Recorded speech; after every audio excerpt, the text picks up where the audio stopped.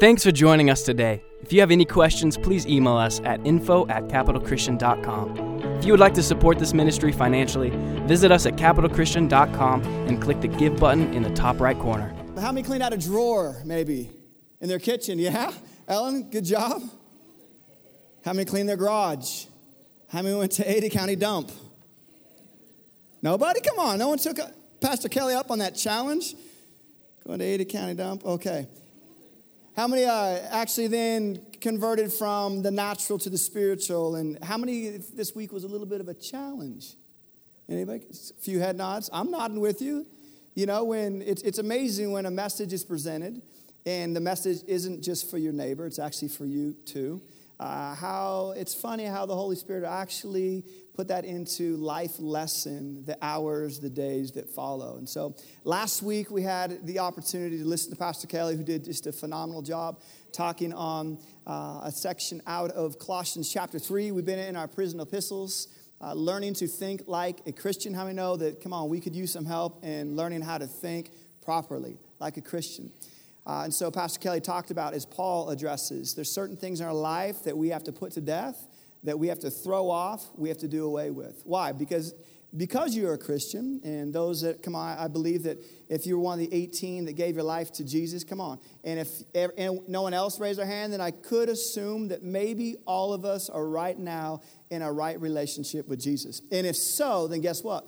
Paul's speaking right to you. Because you have an identity in Christ, there's certain ways and a certain nature on how we're to live and carry ourselves. Can you say amen to that? All right, let me read in verse 12, chapter 3 in Colossians. You can follow along with me. It says, "But put on then as God's chosen ones," this is Paul speaking, "holy and beloved, compassionate hearts, kindness, humility, meekness, and patience, bearing with one another. And if anyone has a complaint against another, forgiving them the other, as the Lord has forgiven you. And you must also forgive. And above all these things, put on love, which binds everything together in perfect harmony. And let the peace of Christ rule in your hearts, to which indeed you were called in one body." And Paul says, "Be thankful." Verse 16, "Let the word of Christ dwell in you richly, teaching and admonishing one another in all wisdom, singing psalms and hymns and spiritual songs with thankfulness in your heart to God. And whatever you do in word or in deed, do everything in the name of the Lord Jesus Christ, giving thanks to God the Father through him." We've learned in this series as we listen to our teachers and listen to Pastor Chris. And last week, as Kelly reiterated, this thought that Jesus is what? Is our starting points. Meaning our life really takes off, and the foundation of our life begins with Jesus. I love what Paul states here. He states three things. He states three terms that are titles given to a particular group in the Old Testament, the Israelites. Paul says, you ready for this? That you are what? You're chosen. Which is pretty amazing, especially if you've ever been someone that is being selected for a team and you didn't get picked. Or especially when the world around you is somewhat indifferent to you, or hates you, or you've been discarded by someone. It's amazing when someone selects you and chooses you. And this is what Paul is saying. He says, because of Jesus and because of the achievements of Jesus, which is what? The work that he did on the cross. He defeated death, hell, and the grave. He rose victorious. And guess what? As he's risen victorious, he comes to you and says, I pick you. But not only do I pick you, here's your starting point. You're already holy and you're really loved. You're beloved. Meaning your starting point is that one day I'm going to get my life together and hopefully be a good Christian. Your starting point from ground one is that Jesus selected you and he really, really, really loves you. Not only does he love you, he says that you're holy, meaning that you are created with purpose inside of you, divine purpose. You've been selected. Why? Because your life really matters to your family. Your life matters to the community around you. Your life matters in your vocation. Your life matters to the mission that God puts you on every single day. But if we fail to realize what our starting point is, and that our identity is not wrapped up in our last name. Our identity is not wrapped up in what we do. Our identity is not wrapped up in how good we are or our talents or even our disabilities. But our identity is wrapped up in the very person, the name, and the nature of Jesus. Then from there, and only from there, can you actually live this abundant, healthy, whole, vibrant life that God will use to be a minister to so many other people. So Jesus is our starting point. Our identity is found in Jesus. I was reading in Matthew chapter 22 this week, And it's a story where Jesus is in conversation with a few people, and this crowd, this group of men, was trying to trip Jesus up in a few things. They said that they're trying to trip him up in his words. And so they begin to pit power against power, and they asked him this question. They asked the rabbi, who should they pay taxes to? And Jesus, as brilliant as he is, he simply asks for their coin. He says, give me what's on that coin. Look at the back of it. What's inscription is on there? And they said, Caesar's. And this is what he says here in Matthew 22. He says, then pay to Caesar's, or render to Caesar's what is Caesar's. And what? Render to God those things that are God's. So he could have probably followed up in conversation, and he may have. And if he hasn't, we're going to think about it today.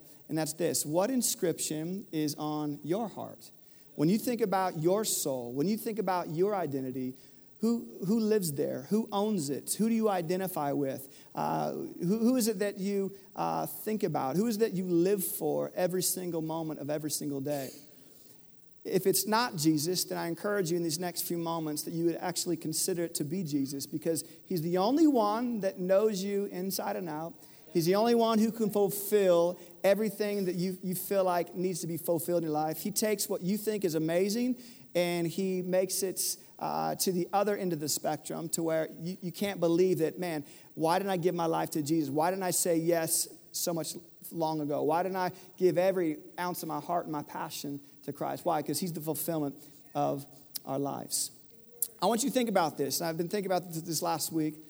When you get up in the morning, what do you identify with first? Meaning, what are you before you're anything else every single day? And I think oftentimes that changes based on the stresses and based on the situation, the circumstances that we're in. But actually think about it. What do you wake up today? What did you wake up and what was the first thought on your brain? What did you first identify with today? Because I believe whatever you identify with has a major influence on how you wear and what you wear, spiritually speaking, on your soul, your mind, your will, and your emotions. See, we have activity and identity. And what we've got to be careful, especially if we want to think like a Christian, we can't mix the two. There's an activity and there's identity, and they're completely different. Activity is what you do. Identity is who you are. That's why if you are a Christian and you're living like the first part of Colossians, where you've taken on things that aren't meant for you to wear and take on, you look strange, you look weird, you're uninviting. Why? Because you say you're Christian, you identify with Christ, but you're living counter opposite to that, right? And the other thing, too, is, though, I feel like so many times we get involved in the wrong activities of life, and we feel like, well, that's just who I am then. My parents were alcoholics, I'm an alcoholic, so that's the activity kind of our family, so that just must be what our identity is. Well, that's not the gospel. The gospel is he severed that old nature, that old self, and guess what? Every single day, the same power that created you is the same power that sustains you to where you can say, today I am new in Christ Jesus. I was going to try and sing it, but I won't because I already forgot the song. But do you guys ever wake up like Laramie? And we're going to sing it in a minute. I mean, do you wake out of bed and you start singing, and holy, holy. You got to go up higher for Laramie, right? Or like Koki, Jesus, the king of my heart. I even forgot, I remember that line. Do we wake up and actually think our first thoughts is, God, today, thank you. You are the king of my heart. Thank you today that you're holy, and because you're holy, you've made me holy. You know what that'll do? That'll make you, no matter what outfit you put on, you'll dress in what Paul tells us to put on as Christians. And he tells us to put 6 things on. And this message, too, is it's for Joanne Marsden, because when I think of Joanne Marsden, who's now in the very presence of Jesus, I think not just of one virtue that she carries, but she was a woman for 78 years. I've known her for 20. That anytime I encounter her, you could actually see all 6 virtues lived out within her conversation, her body language. The smile that was up there wasn't a smile that they just had to find some pictures. Hopefully we can just find a couple. No, that was her permanent grin, that smile. She exuded and radiated the very virtues of Jesus. She'd be around people. I'd see her in the lobby. She'd meet people for the first time, and I would be in tow right with her. And she would begin to ask for people's name, and they would share their name. And then she began, once again, just to dismember any form of darkness, anything that was holding that person down, just by being present with her. Why? Because she had the very presence of the Holy Spirit in her. And she was wearing it every single day. I wonder what the church would look like if we wouldn't just be name only, but we would be named, but we'd also be clothed in what it looks like to be Christian, a follower, a disciple.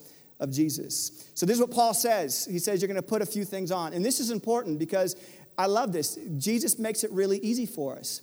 He makes it easy for us in the fact that he didn't say, Shane, you're your starting point.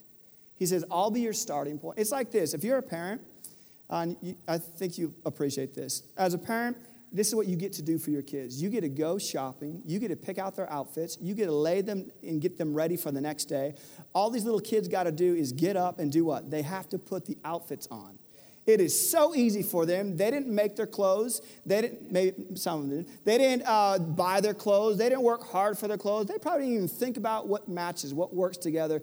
All they have to do is wake up and put the clothes on. And this was easy for my wife and I with my son from ages 1 to 8. And then after 8, it got tricky. Because what we found is that we would have his outfits picked out for him. He would wear the outfits to church. We would get home, drive home, and I look in the rearview mirror. I'm like, wait a minute, that is not what we dressed you in. He's editing his clothes, meaning he actually sneaking clothes to church because he didn't like what mom and dad picked out for him. If it was up to my son, he would be in sports shorts, he'd be in Under Armour, a tank top, and KDs. Winter, summer, spring, and fall, funerals, weddings, birthdays. It's an outfit all year long. I think what happens if we're not careful, we start assuming that we know better than maybe someone else. Or we thought we know what's going to really work for us. Or my issues, it's always been this. I'm bad at hanging clothes up or putting them away where they're supposed to be. So what do? I lose them. But there's a blessing in that because every time my wife finds them and shows them, I'm like, wow, you got me a new shirt? She's like, no, you've had this shirt. Why was it in the back of the car, back in the corner? I think oftentimes we just forget what God has asked us to wear every single day because we've just discarded it. Maybe not intentionally, but maybe we've done it because we just were not intentional about it. We weren't putting it where it's supposed to go. When you have the right identity, guess what? You're outfitted with the right clothing. I'll just say this real quick. Before my wife met me, I was a mess. About 20 years ago, this time in August, I was wearing a puka necklace. I had bleach blonde hair, 2 earrings, and like orange shorts. But hey, let's go over here. Mark Francie was also in a bad state before he identified with his wife, Rochelle. One time he pulled up, he says, do you think she'll like this car? I'm like, what is it? It looked like a blue tiger died on the front of it. I'm like, if you buy that car, you will no longer identify with Shell. You'll be a single man. So guess what? Because we've identified with people that know better than us, we change. We're different. Jesus is saying, you're going to identify with me and identifying with me, this is what you get to put on. Ready? The first one is we get to put on compassion. What is compassion? Compassion is this deep sympathy towards people that are in pain or in need. It's very interesting. It's more than just intellect. It's compassion as you look at even how Jesus exemplified it and the definition of it. It affects both mind and stomach. It's related to concussion. When you get a concussion, what is it? It's a head trauma, but most people that get concussions, they start throwing up as well. It affects the stomach. Compassion, I mean, think, when's the last time that you were moved with compassion to where it went from your head to even what you're saying or praying or declaring over someone, to your heart, what you're feeling towards someone, to where it even affected you physically, you felt towards someone. Jesus says to be in identity, to be marked with the identity of Jesus means that you have to wear compassion on a daily basis. Mark chapter 5 is a sweet story of compassion. It's Jesus ministering in the multitudes, and you can read through the gospel narrative. He fed people based on compassion. He ministered to people based on compassion. He took care of crowds, but also he stopped to take time for just the one based on compassion. Compassion only happens with a high capacity of God's love, meaning you have to have a high capacity. The reservoir of the love of God has to be filled within you, or else we won't do anything. We'll feel bad or we'll have a thought for a moment, but we'll move on. Not only does it require a high capacity of God's love, it requires that we discipline ourselves to slow down, not be so busy, not be so important, and take time for people. With that combination, with slowing down, taking time, and receiving every day the overwhelming love of Jesus, guess what it'll do? It'll make compassion something that you wear and you operate in on a regular basis. And it's what the world needs. I mean, people are so broken. And I love what Pastor Kelly said. If we can't set the example, come on, parents, then who's setting the example for our kids? You know, I make sure that every time that I'm ministering to someone and I don't stop always and give money to people on the corner. I know there's mixed views on that, but you know what I'm not going to do? I'm not going to sit there with my son's in the back of the car, my daughter's in the back of the car, and think, man, I wish they would just get a job. Or this person, they should know better. This person, come on, you should know better. You can do this, this, this, and this. Come on, you can help yourself out. No, because what's that instilling in my kids is something opposite of compassion. I want my kids to see mom and dad's mind, conversation, and stomach be moved towards people. And you think about like Houston, what do we do with Houston? It's such a big ordeal. I think this is the concern, is because it's so big, sometimes we panic and we do nothing. My challenge is just do something. And Tracy's going to talk about 4 things that we can do to be a help in this local community to help Houston. Are we going to take care of everything there? No. But are we going to do something that shows that we wear compassion? Absolutely. The next thing that Paul says take up, he says take up kindness. Kindness. You know, kindness is one of those virtues. It's one of those things that you don't realize you need it until you don't have it. It's like breathing. It's like the fact that our heart's beating right now. I don't think any of you are thinking about your heartbeat right now or your breath. Maybe you are. And if you are, healing in Jesus' name. But you're not thinking about your vision, what you're seeing, or how you're seeing, or how the eye is working. No. But what happens is when those key things in our body, physical body, are restricted, guess what? Your body responds in abnormal ways. The same thing is true of kindness. You don't realize you need it until someone withholds it from you. And you're like, it's like takes the air out of you. But the same is true. You don't realize how powerful it is when you give it to someone. How a kind word, a kind thought, a kind action can be the ministering balm or oil that is just what someone needs at that moment of their life. I love what Jesus says. Paul says, quoting Jesus, talking about the kindness of God. He says, do you not know that the kindness of God what? Brings people to repentance. Why? It was the kindness of God, think about it, that he withheld his judgment. What we really deserved, all of us here, because of what our sin did, it's amazing when you think about what Jesus did and what the cross represents. It means that he stepped in with his kindness and his love, and he took on what we should have taken on. He absorbed it himself. And it's the kindness of Jesus that leads people to repentance. I found this, that you can be in conversation with some of the most difficult individuals in the world. But if you share your heart with kindness, it's like butter like in a microwave or on the stovetop. You turn the heat of kindness on, and it just melts hearts. Maybe this week, we had to identify last week, what are certain things that we've slipped into maybe some areas of sin, or we've allowed certain things to clutter up our life that the Holy Spirit say, listen, this doesn't mark you. This doesn't define you. This is an activity that doesn't support your identity as being a Christ follower. Get rid of it. Well, what are the virtues that maybe we've forgotten about that we need to take on today? Is it compassion? Is it kindness? Also, the word kind, it comes from, it's German and Dutch for the word child. So child in Dutch or German is kind. So kind is it's actually in the context of family, if you think about it that way. Meaning it's a picture of how parents take care of their kids or the emotional support one to another in the context of family. Like, I think everyone in here, we all probably do, and if not, you better do a better job. I don't struggle being kind to my kids, but I can struggle being kind to a stranger. Well, I think Paul would say that shouldn't be. Why? Because of the 11th verse that we ended on last week, that because in Jesus, because we're all in Jesus, right? There's neither slave nor free. There's neither barbarian. There's neither Jew nor Greek. Why? What is Paul saying? He's saying because of Jesus, not only is Israel, Old Testament, chosen, holy, and beloved, but now everyone that's under the name and the testimony of Jesus are part of this larger family. So if kindness is in the context of the home, guess what? You have to be kind more. You have to be more kind than just the 5 people that are in your home. You have to be kind to strangers. Why? Because it's the call and the mission that Jesus set us on. Come on, can we be a church of kindness? The next one is humility. Woo, this is a good one. He says, take on humility. When you thought about today, and this is my hope for you on Monday, is you're going to get up and you're going to begin to say, I'm not dad first, I'm not mom first, I'm not spouse first, I'm not employee first, I'm not stress first, I'm not whatever, talent first, I'm not disability first, I'm none of those things. What I am first is I'm a son and daughter of God, and because of that, I get to wear today the outfits that he laid out for me. So compassion's on me, kindness is on me, and humility's on me. How you create humility is you don't tell people how humble you are. You don't tell people how less you are, that you're a worm. Most people are like, well, I know that. You don't have to overstate it.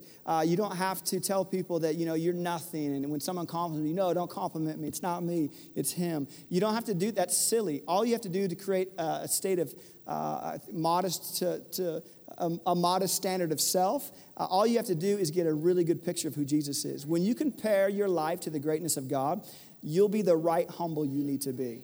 Isaiah, right, when he's caught up in the throne room, he's overwhelmed by the presence of God. And in that moment, he has a clear evaluation of himself, that he's a man of unclean lips. He's undone. Why? Not in comparison to himself, but in comparison to the very greatness and presence of the King of Kings. And so humility is something that God requires that we put on. Do nothing out of selfish ambition, Paul says in Philippians 2, or vain conceit. Rather, in humility, value others above yourself. And with this is only done as we understand who God is and what he's done for us. The next one is we're to put on meekness. So we put on compassion. I'm helping you get dressed today. Compassion, kindness, humility. The next one is meekness, which is quiet strength. It's gentleness. It's power blended with gentleness. It's a person who's slow to take up an offense. It's someone that regardless of if they've been misinterpreted or misrepresented, they're able to respond and not react. And unfortunately, I think we have too many reactors within our Christian culture where someone steps on your toe, they say a word, they say something to you that maybe you're misrepresented, or they say something to you that you take personal offense with. Instead of responding and absorbing it like Christ did on the cross, what do? We got to get right, and we got to get right now. And so we use all these God-given platforms that we could use to present the gospel, and we use them as our soapboxes to what? To get even and to get right and to make right. I want to ask you the question, what's more astonishing when it comes to meekness? If it's strength under control, and Jesus exemplified this, what's more astonishing? Jesus on the cross having a fit and calling down heaven and calling down the host of heaven to smite and destroy all his persecutors, right? Those who are saying evil things against him? Or is it more impressive that we know he has the power to do that, but he holds his tongue, he holds his strength, he doesn't react, he responds, and he goes all the way, meaning he dies for what we should have died for. He's victorious. I mean, come on, the gospel is a picture of strength under control. It's a picture of the virtues of God being played and being worn in the right order, in the right way. God's calling all of us to be people of meekness. The next one, as I get through this, and I'm not trying to get through this quick, but I know for sake of time, we want to do something here at the end. The next one is not only put on meekness, this is the fifth one, you put on patience or long-suffering, some translations say. So long-suffering, you know what long-suffering is? It's elongated meekness. So not only do you get meekness once, but you also get it twice. Paul states it again, meaning it's the ability to go the long road. It's a word that a lot of people don't like, especially in Christianity or just even in our young culture right now. It's discipline, meaning you're actually disciplined not for short stints, but you're disciplined for the long road. Christianity is not a sprint. It's this long marathon that you have to pace yourself. And Paul, as you read through this, long-suffering means three things, or there's three things associated to it. And he says it there in verses 14, 15, 16. It means that you have to bear with each other. What does that mean? That means you have to walk with people. In the good times, that's easy, but you also have to walk with people through the struggle and through hardships. It's meaning you can't be quick to quit on people. That if God's called you into this place of family, then guess what? You have a responsibility then to bear with people in their burdens, in their low state. We rejoice with people when they rejoice, and guess what? We weep and mourn with people when they weep and when they mourn. That's what it's all about, being part of family. So he says long-suffering, it's about bearing with one another. Guess else what we get to do? We get to forgive each other. And Paul puts this reminder, just like Christ forgave you, as you put on long-suffering and patience and discipline, you get to forgive people as well. Well, you don't understand what they did to me.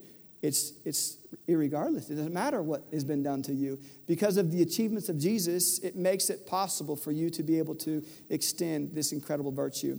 And the third part of long suffering is something that Paul states 3 times in 4 verses, and we read it. He says to be thankful. Long suffering, discipline, patience is all about learning to walk with people, the long road, to forgive people even when they've done something maybe undeserving and harsh, to forgive them anyways, and it's to be thankful. What is that? What's Thanksgiving? It's a spirit of worship. In order for someone to go the long road, they better own and take personal this idea and this understanding of the spirit of worship, being thankful in everything. Rejoice in hope, Paul says. Be patient in tribulation. Be constant in prayer. Romans 12:12. Isaiah 40, verse 31.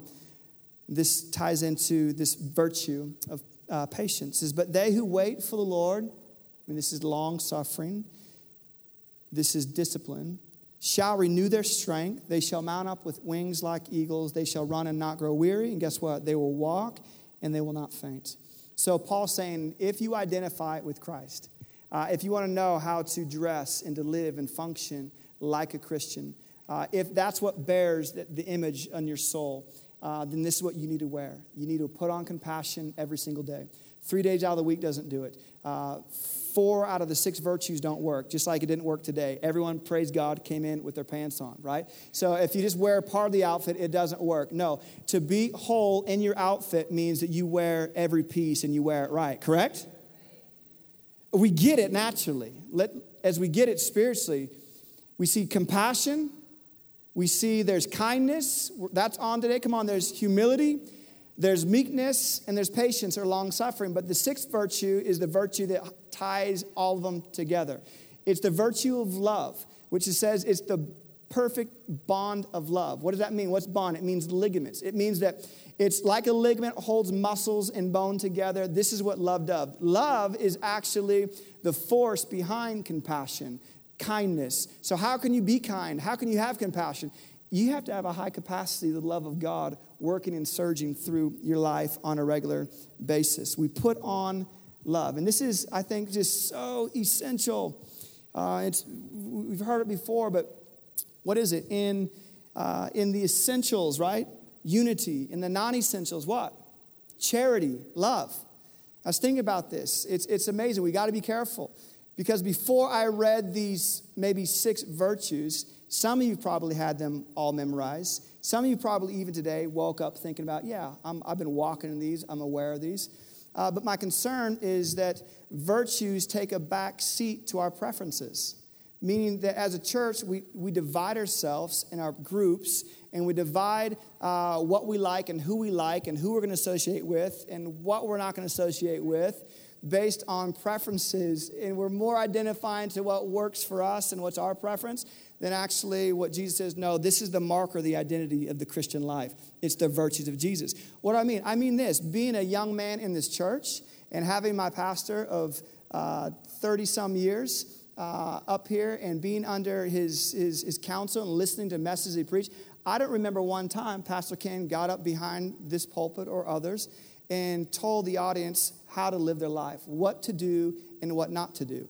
This is sin, this is not sin. Why? Well, because the Bible's been it's been written to us.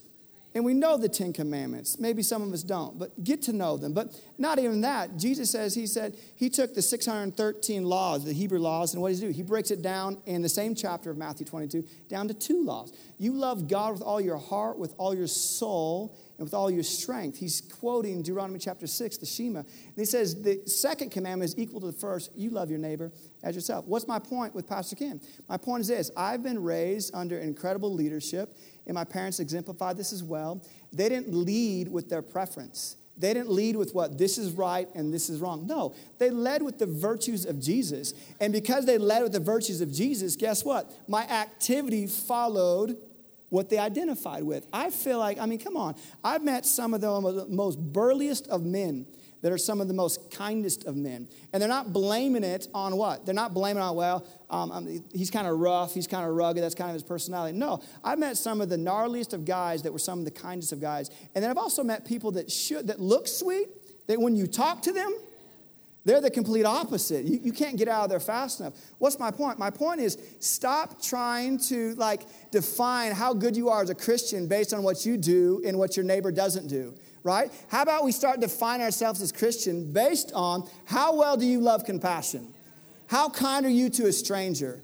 How humble are you when you get the vision, the understanding of who Jesus really is? How meek are you? Do you suffer long? Are you quitting on people? Because you can have 20 rules not to do for your family, but if you're quitting on your home, guess what? You've just taken off a major virtue called patience and long-suffering. Love is what ties it together. And some of you have felt it, like last week. It's like, man, there's so many things I'm supposed to put off, but I just don't know how to put them off. It's difficult. Will they come back on? I have something for you. It's right out of the Bible that will help with that. If you say that, yeah, I believe in my heart and I confess with my mouth that Jesus Christ is Lord. If you identify with Jesus, guess what? Even before you got the words out of your mouth, he identified with you. And because you're in Christ, you can be mindful of what your pastor Chris mentioned to you a couple weeks ago in talking about Martin Luther when he was overwhelmed in this melancholy state. What would he remind himself? He would remind himself, I am baptized. What does that mean? I no longer identify to my old sin nature. I no longer identify that old self. That used to be me, but because of the achievements and the workings of Jesus, I no longer have to identify as that man any longer. I have a new name, I have a new place, I have a new mission, and it's all under the name and the power of Jesus. But then consider, so I encourage you, if you have been water baptized, next Sunday we're having water baptism right over here. Sign up afterwards. It'll change your life. It's a public demonstration, announcement that is for me in my life, I'm serving Jesus. But something supernatural happens as well. If you've been struggling in areas of sin, it's amazing what happens under the waters of baptism. There's something powerful to it. That's why Jesus says, repent and be baptized. But then John comes along, and this has been John's message in the gospel. John comes along and says, there's actually a baptism after me. There's a person that is coming that I can't even bend down and unlace his sandals. He baptizes with the Holy Spirit. There's the baptism of the Holy Spirit. I think it's hard for us sometimes to remember and to wear correctly these virtues because we don't think long enough, and we don't give room for the Holy Spirit to move and minister within our life. I don't know if you can feel it or not, or if you're new to this church, but where there's 2 or 3 believers, guess what? The presence of Jesus is right there. And there's the presence of God in this room today. No one forced 18 people to give their life to Jesus after our worship session. No one did. That's the move of the Holy Spirit within our life. You want to wear your virtues well? Then what do? Set your eyes on the Holy Spirit. Paul says if you live in the Spirit, come on, it makes sense, then walk in the Spirit. Every single day, do what Benny Hinn used to say. He says, good morning, Holy Spirit. I'm about your business, Holy Spirit. I'm following your lead, Holy Spirit. When you roll out of bed tomorrow morning, tell yourself, I am a new creation in Christ Jesus. Man, I'm a royal priesthood. I'm a holy nation. I'm special because through my life, people are going to see the grace and the wonder of Jesus. Come on, if we're called to be noble Christians, then we should be what? We should be noticeable Christians. Meaning we shouldn't blend in so much. They're like, oh, you're a Christian? No way. That's crazy. If you're called to be a Christian and identify with Christ, then it should be evident to the people around you. There's also other things. I'll end with this, and we're going to take communion, and it's going to be an act of worship and putting on and identifying with Christ. But Paul goes on to say in the 16th verse, he says, let the peace of Christ rule in your hearts, right? So how do you maintain the virtues of God every day? Well, you let the presence of God, the voice of God, speak and rule in your hearts. It'll form and create a sense of peace. It'll stabilize you regardless what situation you face or what you're going through. But not only that, Paul repeats again, continue to be thankful. And then in verse 16, he says, let the word of Christ, let the message have the run of the house. Give it plenty of room in your life. Let the word of Christ dwell in you richly. I think when you allow the word of Christ to dwell in you richly, what happens is the virtues are an offshoot, a fruit of that. Galatians chapter 5 and 6, Paul will repeat this again in a different way, talking about the fruits of the Spirit. The outflow of the word of God richly dwelling in us is incredible overflow in these virtues. Do you think our Pastor Chris should be the only person rich and deep in theological understanding of the Word of God? No, it shouldn't be the exception. Come on, as Christians, it should be the rule. So guess what you have to do? You have to make the Word of God a priority on a regular basis.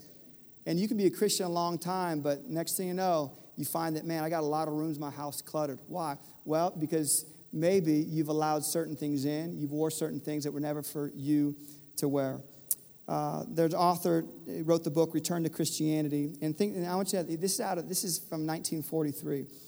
He says this: "Steep your minds upon, in, and around the redemptive story of Jesus, where the peace of Christ really rules in the heart, and the word of Christ really richly dwells in the Christian company. The skeptic, the outsider, and the man who has never found a faith cannot fail to sense the enthusiasm and joy of those who believe, longing to share their secret too." When we truly live a life devoted to the Word of God, wherein the Word of God dwells in us richly and abundantly, we become appealing to the onlooker, not appalling. They say, what are they wearing and where can I acquire it? He goes on to say, what the world needs is Christian individuals with real and depth of power. Such individuals will become the centers of the creative and redeeming fellowship wherever they are. They'll become the nuclei of a growing and multiplying cells. We need men and women today whose will to live has been freed from the will of power, from success, from the will of superiority, from the will of social recognition, from the will of possession, from the will of pretense, and has found its peace and power in the will to love, the will to fellowship, the will to self-giving service, the will to do God's will and to be his children. Verse 17, Paul ends, "And whatever you do in word and deed, do everything in the name of the Lord Jesus, giving thanks to the Father through him." So, I close here. Whatever you wear out of your home should be what you wear when you come home. So if you get dressed, if starting the day is easy, guess what? Remind yourself throughout the entire day who you are in Christ Jesus. The virtues that you leave with, let those be the same virtues that you come home with and minister to your family. Can I pray for you? And then we're going to take communion as a response to this. Father, we thank you for, Lord, your grace on all of our lives today. So blessed that the fact that you've called us each by name, that we've been selected. You've set us in a place of holiness, set us apart for a divine purpose, and you deeply love us. Today, I'm asking you to examine all of our hearts, and if there's been virtues that we've discarded or haven't thought about, and virtues that need strengthened in our life, I thank you for the presence of the Holy Spirit to bring that into our eyes, mind. Lord, that today we put on as a church, an individual, as a family, we put on the compassion of Jesus. Come on, we put on the kindness of Jesus. We would put on the humility of Jesus. Lord, we take on your meekness today, and we take on the love of Jesus, the bond that holds all these together. I pray this will be a week, Lord, that you use your church and the virtues that you've given us and how you've outfitted us. You'd use all of our lives, our story, to be an incredible help and a response and hope and hands of care and grace to people within our community, people in Houston, people around our nation, our neighbors and strangers. God, I pray that we would really live out Jesus for the people. Lord, we honor you today, and we just say, God, we respond. As you lay out the articles of clothing for us to wear, we simply respond by getting up and putting them on every single day. We love you and praise you. In Jesus' name, amen. Thanks for listening to this week's message from Capital Christian. We hope you will stay connected by following us online. To find out more information, visit us at capitalchristian.com.